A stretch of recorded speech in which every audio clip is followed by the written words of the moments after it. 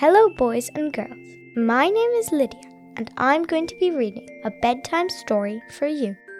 So, are you snuggled up with your favorite sleeping toy? Let's start. Hattie Peck, written and illustrated by Emma Levy. Hattie Peck had only ever laid one egg, and it had never hatched. Poor Hattie, she simply loved eggs. They were all she thought about, all she dreamed about. Eggs, eggs, eggs. No egg was too big. No egg was too small. Hattie Peck loved them all. But all she wanted was an egg of her own.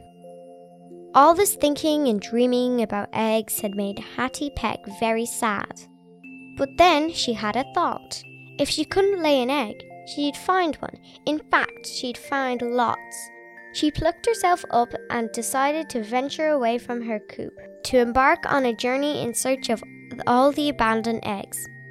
Hattie would rescue them and hatch every last one. So off she went in search of the eggs. Clucking and puffing, she rode for days on end across stormy seas. Hattie battled the weather like you've never seen. She dived to the deepest depths of vast oceans. If there was just one forgotten egg she could save, she would find it. Hattie Peck trekked through villages and clambered over rooftops, gently guiding precious little eggs down the gutters so as not to crack them. Plink, plop. Hattie Peck soared over gigantic cities. The mere thought of heights made Hattie shudder, but she would do anything in search of her treasured eggs. She hauled her plump little body up mountains, towering far above the clouds, and trudged through gloomy, dark caves deep down below the ground.